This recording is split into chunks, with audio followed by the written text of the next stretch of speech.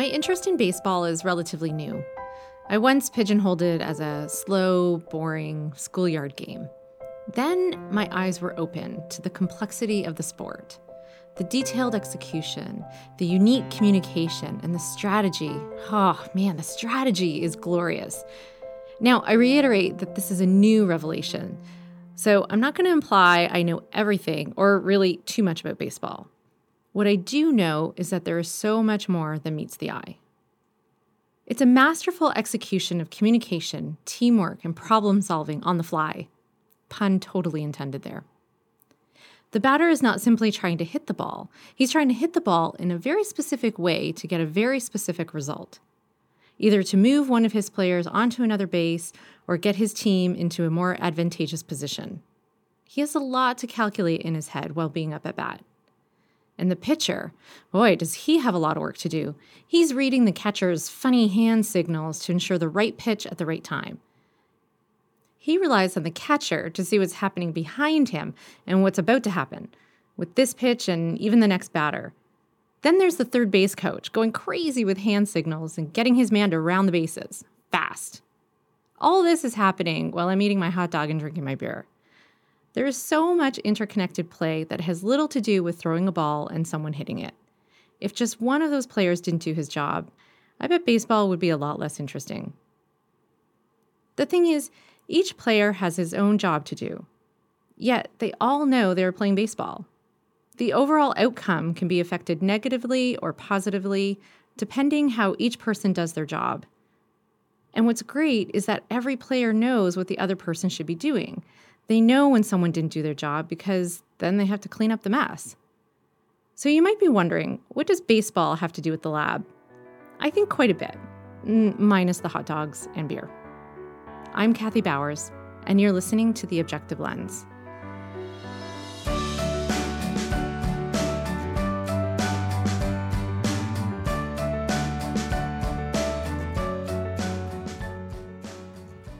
A medical laboratory has many what I'll call players. There are lab assistants, the technologist, bench and senior, ones and twos. There is also pathologist, cytotechnologist, genetics techs, and so on. There's a lot on the go, and any given time, several of these players could be working on generating results for the same patient. In other words, all their efforts are focused on one common goal: find information for this patient. So how much communication is occurring between these departments? Like the baseball field, are there hand signals indicating everyone's next move? Probably not. Basically, these samples are going to all these lab areas, but we all work independently. So there's not a lot of communication between the areas, at least at the MLT level. There is more communication done, I think, at the pathologist level, because they're the ones kind of putting together the results from all of these different lab areas. But my project was kind of to educate MLTs about what other areas there are and what we're doing with the samples. So, like, for example, someone that's at the presentation might be from hematology. They know what's going on in hematology, but they don't really know what's going on in the other four areas. So it's interesting just to see that case, that patient's sample, is going to all these different labs, and we're all working on it kind of concurrently, but we're not necessarily interacting. JP Nadeau is a clinical molecular genetics technologist at the University Health Network in Toronto. In 2017, JP presented at the annual MedLab conference LabCon about the interaction between lab professionals, and that's the project he mentioned. The feedback we heard after that presentation prompted me to explore this a little bit more. It seems like such a simple concept, but communication within the lab is a bit of a gap we've all just become used to. We've all been taught the benefits of interprofessional communication, the idea of communicating effectively with other health professionals. But what have we done about intraprofessional communication? JP asked the same question.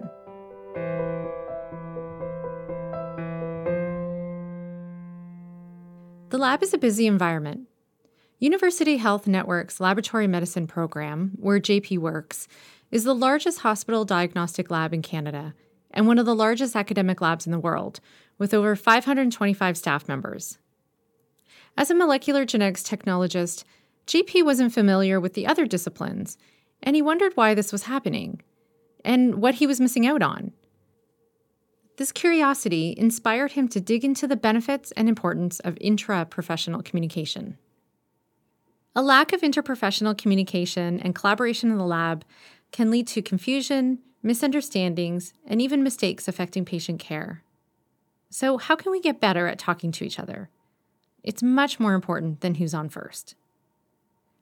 To illustrate the point, I'll let JP walk us through the movement within his lab in a hypothetical scenario, a patient with leukemia. Generally, when a patient comes in, they usually will have a blood sample taken, and there'll also be sometimes a bone marrow sample taken. And then there might be, multiple vacutainers taken, and those will all go to different lab areas. So Judy Tran works in the hematology lab, and they get pretty much every sample, and a few, typically a complete blood count is done. They may make a peripheral blood film where they basically get the blood cells on a slide, and they get to look at it and do what's known as a differential count, so kind of count the different types of cell types that are there. And those are just kind of the starting tests. That just kind of is done routinely on new samples. Then the bone marrow portion will go to the bone marrow bench, and there they actually make slides out of them. And those slides will then be used by the pathologist for looking at the bone marrow and then determining, results based off of that. And then the bone marrow aspirate is the sample that actually comes to us. So then we will get that sample. We may also get our own blood sample in our specific tube. It's called an EDTA tube, and that's the preservative that doesn't interfere with molecular testing. And then Shab works in cytogenetics, and she will probably also get her own sample. So I guess basically a patient might they might draw 3 or 4 blood tubes, and then if they need a bone marrow biopsy, then we'll do that. And if they have to take an aspirate, then they'll also do that. Okay, there's a lot going on there, and that's just for one patient, as their sample rounds the bases. Let's take a bit closer look at those other areas of the lab he talked about and hear from some of his colleagues.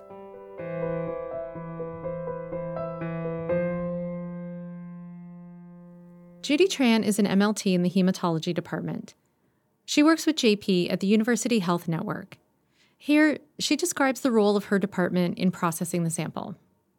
The first step is for us to determine where that sample is coming from. The second step, I'd say, for at least the CDC point of view, is it would go through the analyzer, and we would see whether or not there are abnormal parameters. And with a leukemia patient, you'd likely have abnormal parameters or abnormal flags.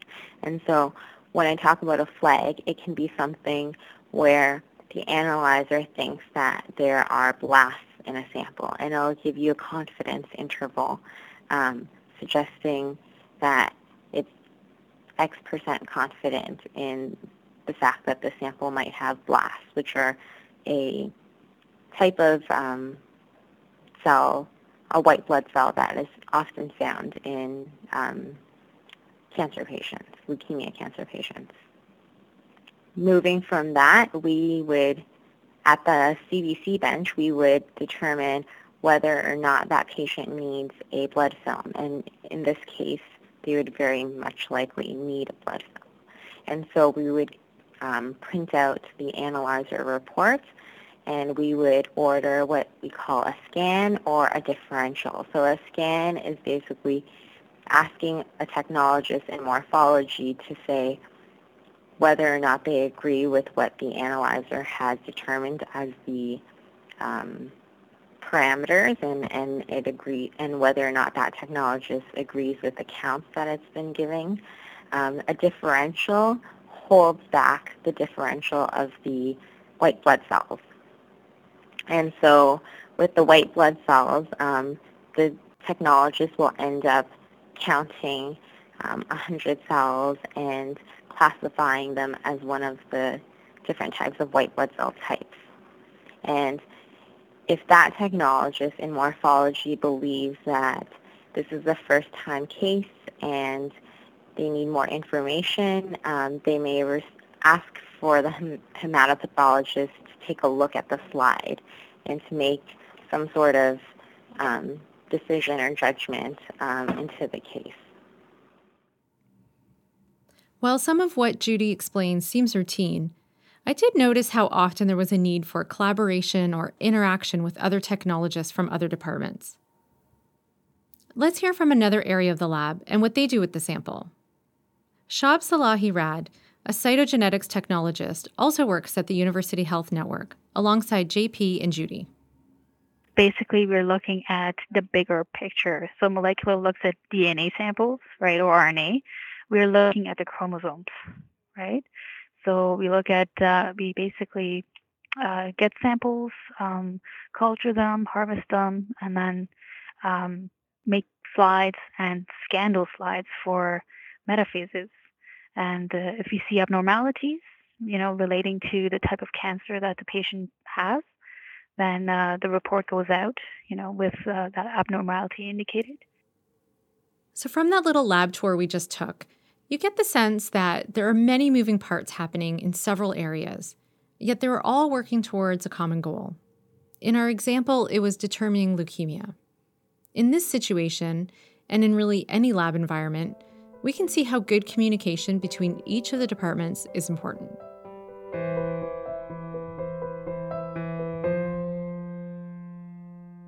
More generally about communication, I think clarity is just a really important part of delivering a message and receiving a message. And I think in the lab, it's just also extra important that good communication is key when you're delivering a message to a colleague. Just getting it done efficiently, getting all the details there. I think that as MLTs, we need to really focus on good communication, and I think that should be a focus of a lot of the professional development out there is focusing on communication styles, how people will interpret your message differently, and making sure that your message is as clear as possible, so to just reduce communication errors, because I think that can have an impact on patient care if communication is not done appropriately. JP mentioned something in there I want to highlight, that as MLTs and MLAs, clear communication should be a professional development focus. If you are a lab professional in Canada, you likely went through a training program that included a communication or professional conduct type course. I hope you paid attention in that class. The focus does tend to be on interprofessional collaboration, as in how to communicate professionally with other healthcare workers. Another component of that should have been intraprofessional communication. That's the skills you need to communicate with your own colleagues, on your team, in your lab. The CSMLS has placed high value on professional communication skills. It's one of the reasons why it's part of the competency profiles for both MLTs and MLAs, which is the basic building blocks for entry to practice. It's been in the competency profiles for well over 20 years. This isn't a new fad or trend. If you were sitting in that communications class in school, thinking it was not as important as learning the technical skills, well, I hope you're listening now. According to the Institute for Healthcare Excellence, it's estimated that up to 50% of preventable medical errors are related to communication breakdown. 50%! This institute is an American organization, so I'll assume these are American numbers, but I think we can relate here in Canada too. Seems there were a lot of people who missed the point of their communication class.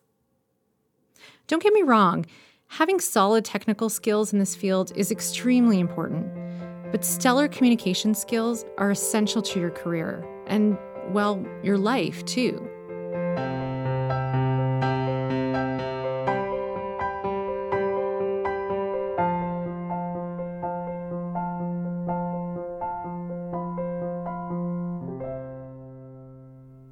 What what does stellar communication skills really mean?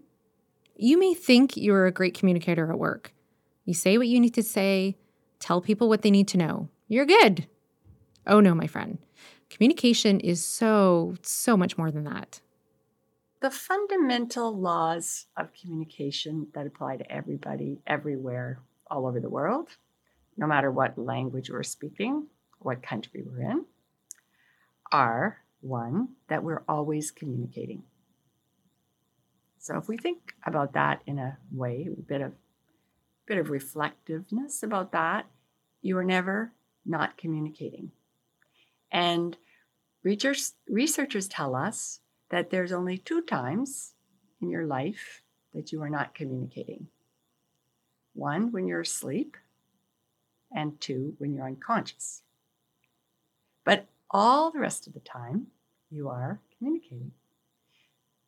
Most people don't get that until they think about it, but we are always communicating. And you could say, well, I'm not saying anything. But in fact, you are really communicating with your voice, with your eyes, with your hands, the looks on your faces. You are communicating. That's Sue Vanderbent. She's a facilitator at the Communication Skills Lab, part of the interprofessional education program at McMaster University's Faculty of Health Sciences. She teaches communication skills to students in different disciplines, including nurses, doctors, and physician assistants. Her job is to make sure that students are equipped with strong communication skills when they enter the healthcare field, giving them the tools to understand conflict and be a supportive team member. I asked Sue about working within a team environment and how communications plays a role in team success. When I teach at Mac, I teach to teams, and this would be a team of students that come together for a 3-hour period. So they are absolutely one-shot team. When you work in a work environment, you might have been working with the same people for years. You might have been working with them 40 hours a week for many years. So you get to know people quite well in that intimate work environment. It's very enclosed. And so you come to know them as people generally and as colleagues. And there's often, they're good teams and good work environments. And we've all been in some good groups and work environments that we loved. And we've all been in some where we were not happy. And I'll bet you your listeners would have experienced both, because I've experienced both. So when you live in a environment, a work environment that's good, then you have a functional team and functional environment. You have a team that understands its collective goal. So it's clear about its goal and what it has to do to achieve the goal and help one another and work with one another and achieve the goal. You demonstrate respect for one another. So to achieve our goal, we have to work together demonstrating respect. And this doesn't necessarily mean that I have to like everyone, because I maybe can't like everyone, but often well-functioning teams do have that element of, they're not unhappy to be there with their work colleagues. I mean, nobody's happy to go in Monday morning, but by the end of the day, we've had a few laughs together and we've got the work done. They do demonstrate respect, which means they care about each other. They give each other opportunity to have a break before them because they know that they've had a rough time or for some personal reason. Good functioning teams are client-focused as well as goal-focused. They make team decisions. I don't think anyone is going to argue about the importance of good team decisions and having a common goal. If I relate this to the lab, it seems like common sense. Of course, everyone is focused on the patient needs, to get results out accurately and quickly. Of course, you want to make good decisions in that process, especially the decisions that will affect other people or ultimately the patient. But this might be one of those cases of easier said than done. Here's Shab's take on what it's really like on a day-to-day basis in the lab. the fact that we're so busy, like everyone has their own thing to do, their own responsibilities, and it's so hard to get away from. Okay, let me finish this patient, and let me get the results out, because it's important, and then you forget about these little, well, actually big connections that you need to understand, right? In order to, if someone asks you, well, like, where does the sample come from? You could answer that, right? Or if there are any sort of issues with a sample, you know where to go to deal with it. It's that busyness that becomes the culprit, or should I say the crutch, of poor communications. Everyone is busy. We get that. But is there something else at play? I think there is, and Shab touches on it too. You really, really don't think about the other side, the other labs that are involved, because you just get the sample, you just go through your thing, and you kind of forget about where the sample was to begin with and how it got to you. I'm not going to say that we don't care what other people are doing, but there comes a point in your career where you are just putting your head down, getting your work done, and everything else sort of just fades into the background. I'm not saying that every other person's job has to become front and center, but a little more understanding can go a long way.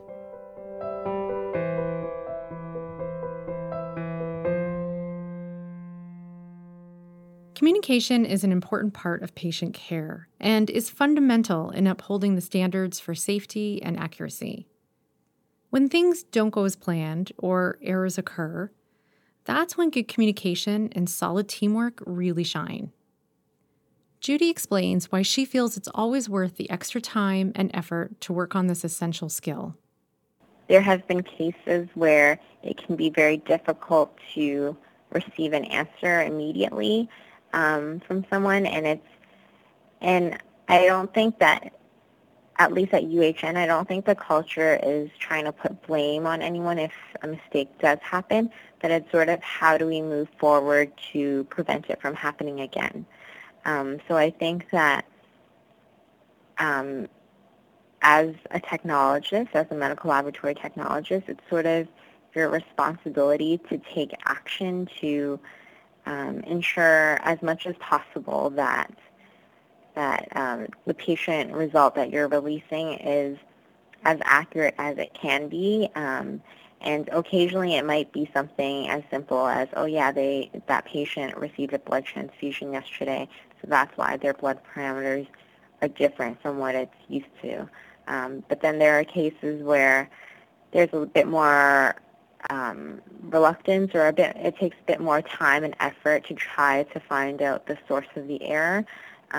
But I think that if you can catch those errors, it's kind of worth the effort in making sure that the patient doesn't end up with an affected result. And occasionally, if all else fails in terms of communication and trying to rectify the situation, then we as a technologist can document in the patient record saying that this is the follow-up that we took and we are releasing this result, but the results don't correlate with previous results, so we suggest that you collect another patient sample.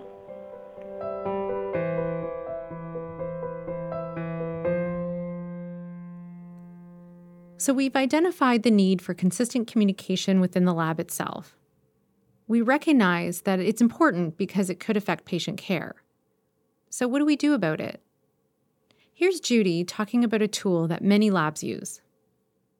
So the safety huddles that we have at UHN are held every morning, and it's an opportunity for us to fill out what's called an Opportunities for Improvement, or an OFI card, and we basically voice any concerns that we've had. So we look back on the last 24 hours, or if in the case of a Monday, then last 48 hours, to see if there were any instances that could have affected patient or staff safety and health care. And if there is, then what the issue is, and we sort of set a timeline on when we want to get the the issue resolved. So it can be something called start the clock, which means time is ticking and we need to follow up on it immediately, or it can be something that we set a deadline for and it'll take a little bit more time to follow up on. And so we'll have our own departmental safety huddles, and then that can, depending on what issues are addressed in those huddles, that can be escalated to the director's huddle, and it can basically be escalated up in a timely manner. And other people can get involved, basically. So that is a potential area that I think has helped us in terms of how we deal with safety and ensures like regular communication. I've heard of other labs doing similar quick-style check-in meetings. It seems to work well to keep everyone up to date on the most pressing issues. That helps with safety and resource concerns. But what about just getting a better understanding of what everyone is doing? I really like this idea that Shab talked about. I think a few years ago we used to have these little walks around different labs. You know, you could visit, like in a smaller group, you could go to different labs and basically get a little bit of a taste in terms of how they do their thing. How they process samples or what exactly they do, right? And that hasn't been happening for the past few years. So it's that sort of connection has been lost a little bit. It would have been nice to have that so that, new people within our lab or any lab really could understand what other labs are up to. I like this idea, almost like a show and tell of each lab department. Unfortunately, it sounds like they don't do it anymore, and Shab didn't really have an answer as to why it stopped. Who knows? Maybe it's just one of those things that gets cut back when time and workload pressures increase. And it's too bad, really. Because the safety huddles are great. They make sure the most important things are getting said and dealt with. That's all well and good. But the other idea, the show and tell, is more about fully comprehending your colleagues, getting a little peek into the world, and that can have an immense impact on your own work. And really, when we drill this conversation down even further, don't you want to help yourself?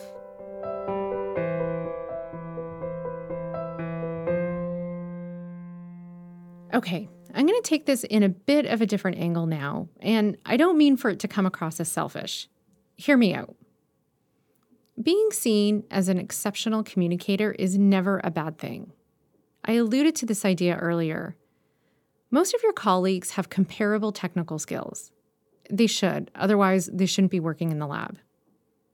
But what sets you apart from others? Your ability to work well with others, being a reliable team player, and getting your thoughts and ideas across to others in the most effective manner possible. Keeping your head down and only interacting with a handful of colleagues in your specific area will only get you so far. You may be surprised at the wealth of knowledge you may be missing out on, just down the hallway or even at the next bench. So yes, communicating with colleagues is important for patient care, but don't forget about the impact on your own career these skills can bring. Here's Sue's take on this subject. It's really, I think as human beings, our biggest skill set is your most important competency. None of us can do anything if we don't learn how to or practice our good communication skills. We have to make time to know about, especially in a work environment, what others do, how their work flow goes, how I can help that, how we as a team can make sure that the work gets done. It's a human skill.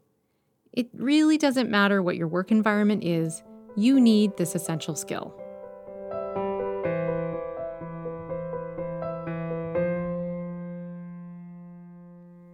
I've given you a small idea of why communication is so important within the lab, but how do you get started?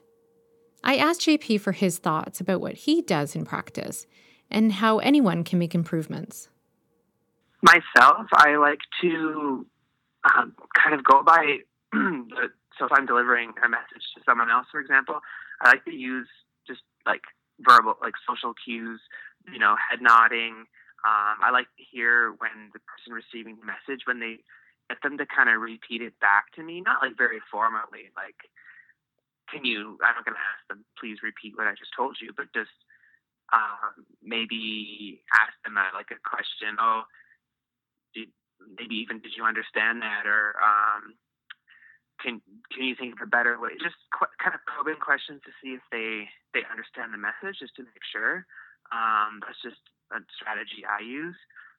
Obviously, there's going to be people that are better communicators than others. It's all about just making sure that the message is received between the sender and the receiver. But I really think it's focused on professional development, and there are lots of courses that could be helpful for people that struggle maybe with communicating, or even just for everyone to improve. And I think that could have a positive impact. So I think getting encouragement from management maybe to take these classes or to spend some time outside of the lab practicing communication, I think that is really the way to improve it. If you don't have it, or it's not quite stellar, well, there's hope for you yet. It's learnable. You can learn to be a better communicator. You can even be that advocate in your lab to help improve intraprofessional communication with your own peers. And I'm not suggesting special hand signals or anything like that, although that might be fun.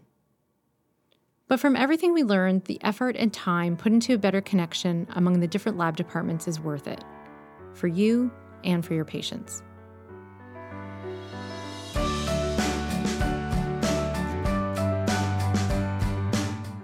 The Objective Lens is written and produced by Michael Grant and myself, Kathy Bowers, and is the official podcast of the Canadian Society for Medical Laboratory Science. Administrative support by Redmilla Minor, editorial and editing support by Erica Now. For other episodes, supplemental content, and bonus material, visit our website at podcast.csmls.org. If you're in the medical laboratory field, you'll want to go to the website to find a link to a short quiz. By completing the quiz, you'll earn a certificate verifying professional development hours by listening to this episode. We'd love to hear from you. Come chat with us on Twitter at CSMLS or Facebook. You can find us at facebook.com/CSMLS. Thanks for listening.